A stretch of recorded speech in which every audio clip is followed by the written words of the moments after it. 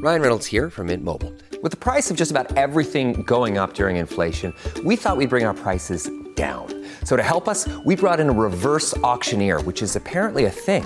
Mint Mobile Unlimited Premium Wireless. How to get 30, 30, bit to get 30, bit to get 20, 20, 20, bit to get 20, 20, bit to get 15, 15, 15, 15, just $15 a month? Sold! Give it a try at mintmobile.com/switch. $45 up front for 3 months plus taxes and fees. Promo rate for new customers for limited time. Unlimited more than 40 gigabytes per month. Slows full terms at mintmobile.com. Hi, I'm Jono Williams and welcome to The Long Read from Stuff.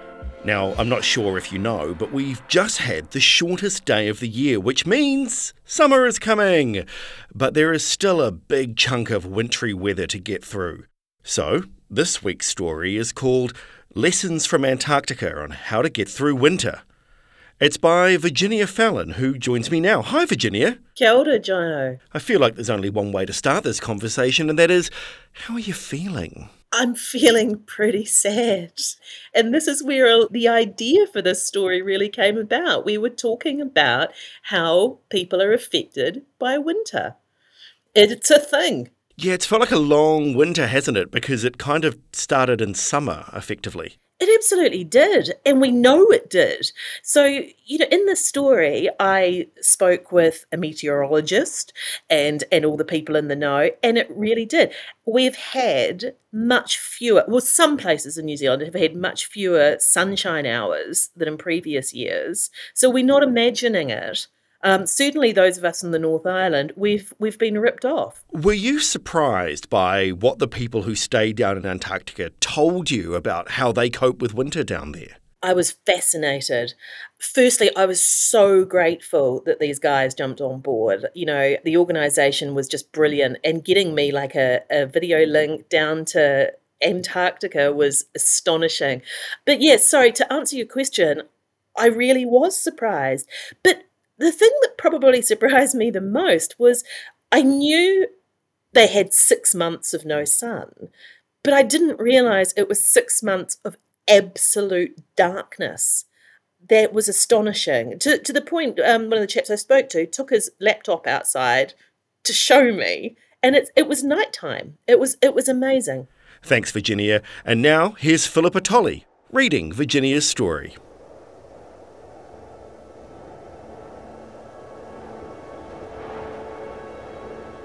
It's 9 a.m. in Antarctica, and Greg Kukatai has taken his laptop outside into absolute darkness. It's minus 45 degree conditions. The winter leader of Scott Base pans the camera about to show, well, not much. The lights of the base are blazing, but everything else is black.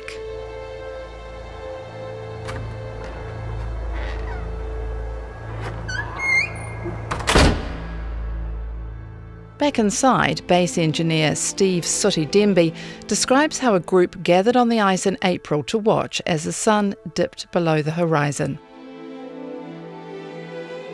It's pretty amazing to watch the sun set and know that's it for another 6 months, he says. While the dark days of New Zealand's winters don't hold a candle to Antarctica's, there's no doubt they can still affect our physical and mental health.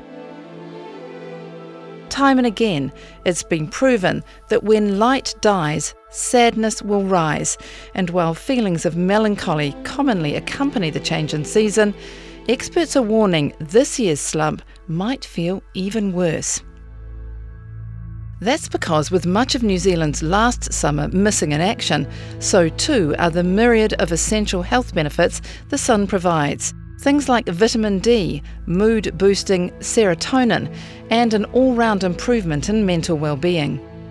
Combine this deficit with 3 years of pandemic-induced upheaval, the continuing cost of living crisis, and a country already struggling with mental health, and we're sitting ducks for a national downer.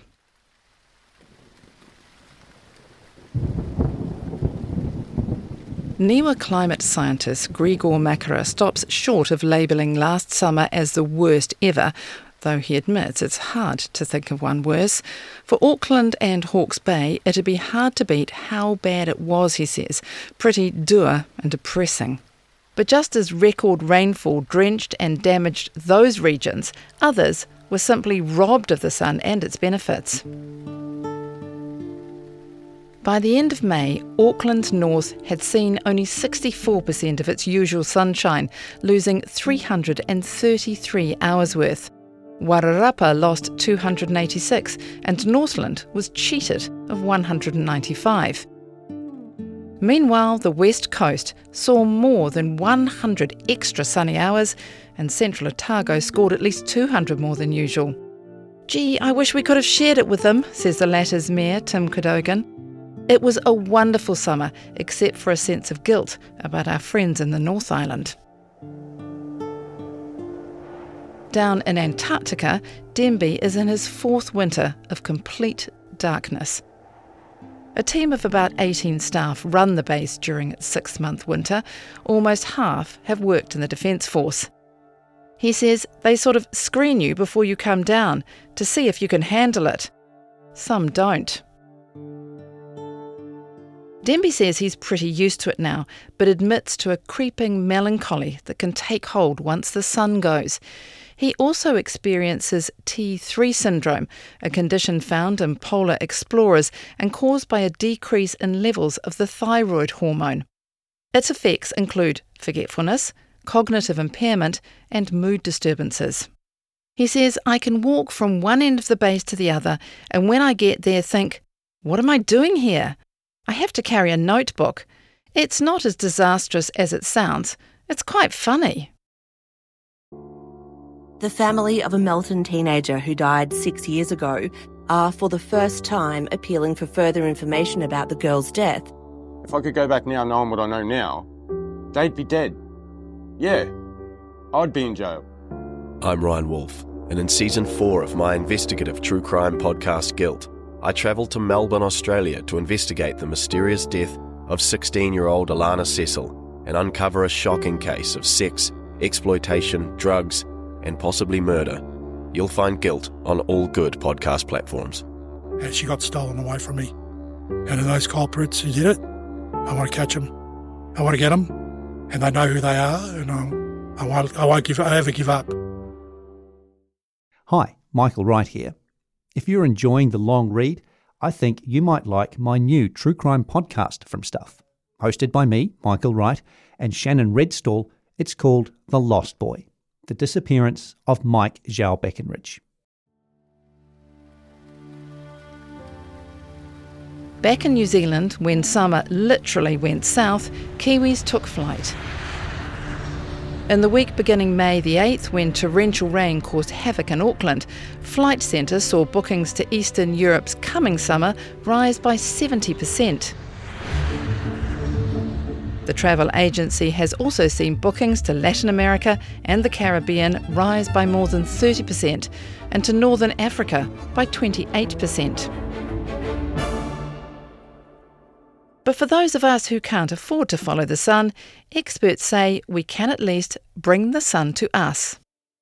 Dr. Alan Rosenthal and his Lightbox are beaming in from Washington, 40 years after he first described seasonal affective disorder, or SAD, a type of depression related to the changes in seasons. Marked by symptoms including fatigue, depression, hopelessness and social withdrawal, SAD is estimated to affect from about 1 to 10% of the global population, with women more commonly affected than men. Back in 1976, Rosenthal found that when he moved from his native South Africa to the US, both his and his wife's moods and energy levels slumped during the country's colder winters. When the weather got better, so did they. Then, at a party a few years later, he met scientist Alfred Louis, who'd been researching the sleep hormone melatonin and how light affects mood. The pair got talking, studies started, and, ultimately, a syndrome was born.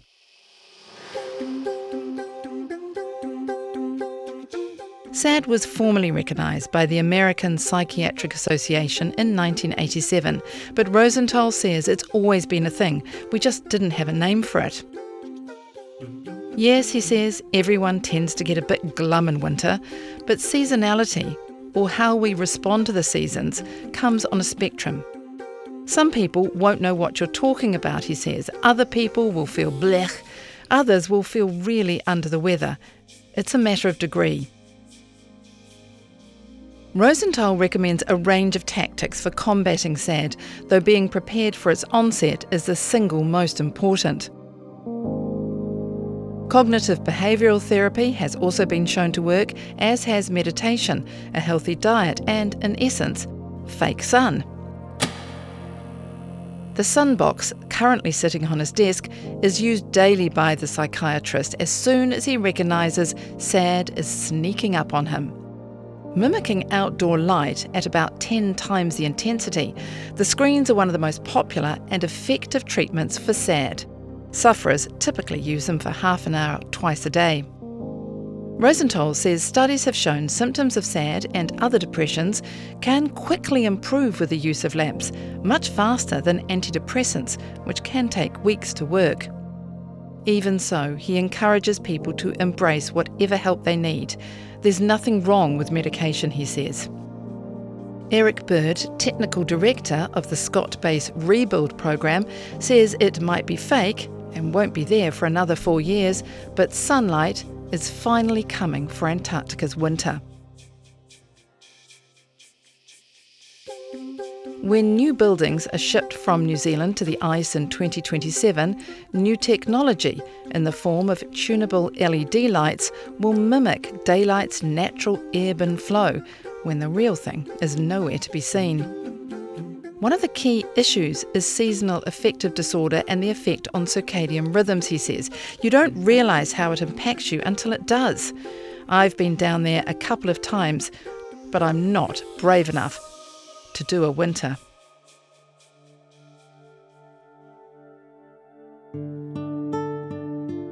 Anna Wirtz-Justice, a New Zealander and now Emeritus Professor at the Psychiatric Hospital of the University of Basel, is a world authority on sleep and depression research, last year adding the prestigious Daylight Research Award to her many other accolades. She introduced light therapy to Europe as a treatment for SAD and says while the mechanisms are still unknown, it works extremely fast to improve depressive mood. It's also efficacious in non-seasonal and bipolar depression, she says, often in combination with medication, and also in a variety of sleep disorders to stabilise timing. We know that the light information from the retina is transferred via a specific neuronal tract to the biological clock, separate from visual functions, Wirtz-Justice explains. Recently, a new pathway has been found whereby light information goes directly to regions of the brain involved in mood and sleep regulation. So, the clinical effects are well documented and beginning to be accepted by the medical establishment, she says, and the way light works is beginning to be elucidated. But because it can't be patented, there is little effort to carry out the large, randomised, double-blind, placebo-controlled clinical trials that would speed up inclusion in treatment guidelines. Today on League of Our Own, we chat with our feline friend, West Tiger and soon-to-be Panther, Isaiah Papali'i. See what I did there, Larry? Yeah. The Warriors are 12 matches down with 12 to go. We talk their season to date and if they could still land a finals spot. We preview round 14 with the Wars in Townsville and a whole host of massive matches, including the Bronx and the Sharks. And we are officially in the State of Origin window. It's an Australian representative competition, yet Kiwis love this thing. League of Our Own with Blairy and Goran. Listen through stuff.co.nz or wherever you get your podcast. Proudly brought to you by Snap Rentals. I think you're conflating a whole bunch of issues. You don't want to be held to account on rising child abuse numbers. You can manipulate crime statistics. I promised I wouldn't have a TED to you about gotcha journalism. Hang into the National Party's attack line there. But I think it would be a resignation offence if I didn't deliver tax reduction. I'm not worried about it at all. Nothing iffy in there. That sits with you perfectly fine. That's what we're focused on. Whatever happens in politics, the weird, the wonderful, the important, the thought-provoking, we got you. Listen to Tova wherever you get your podcasts.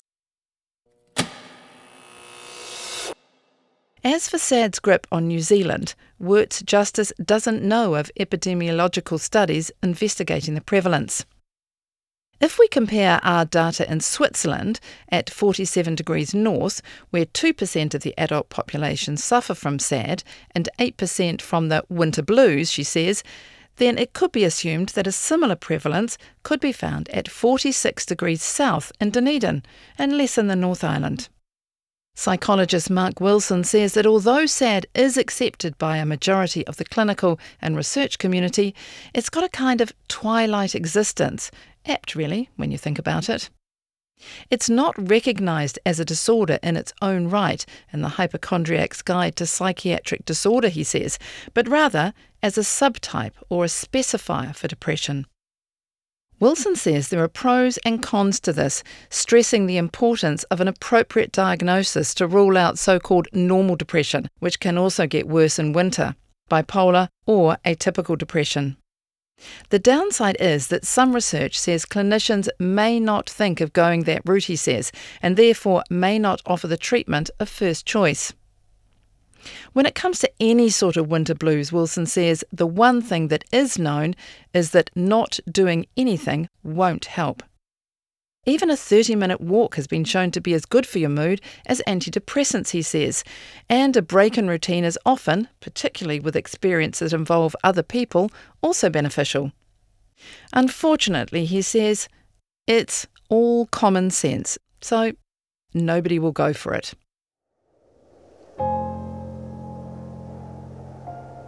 That might be the case on the mainland, but Antarctica's winter team know all too well the dangers of doing nothing.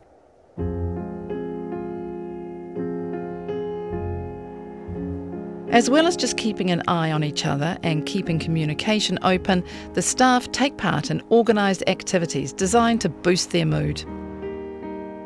So far, there's been a high-spirited game of hide-and-seek, an escape room challenge undertaken in fancy dress, drives out to watch the stars and auroras, as well as a social occasion involving the US staff from nearby McMurdo Station.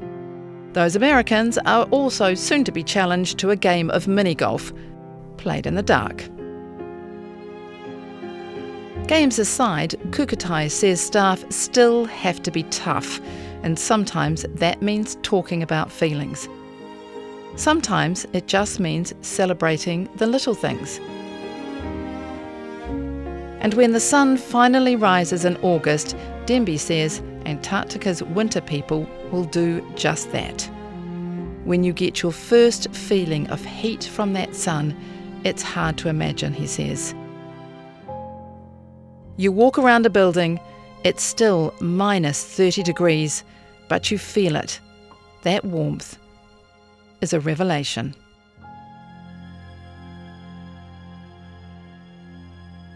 That was Lessons from Antarctica on how to get through winter on The Long Read from Stuff, written by Virginia Fallon, read and produced by Philippa Tolley.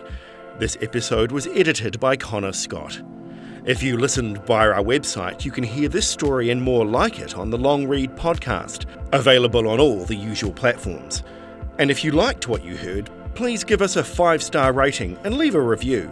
It actually does help other listeners find us. Thanks for listening.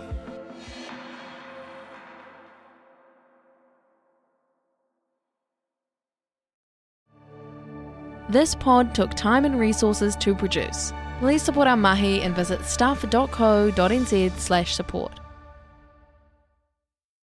All you reality TV lovers, we've got an extra special episode of The Girls Uninterrupted with our very own Aisha Scott from the latest season of Below Deck Mediterranean, all thanks to Hey You, the best of reality TV. Listen now wherever you get your podcasts.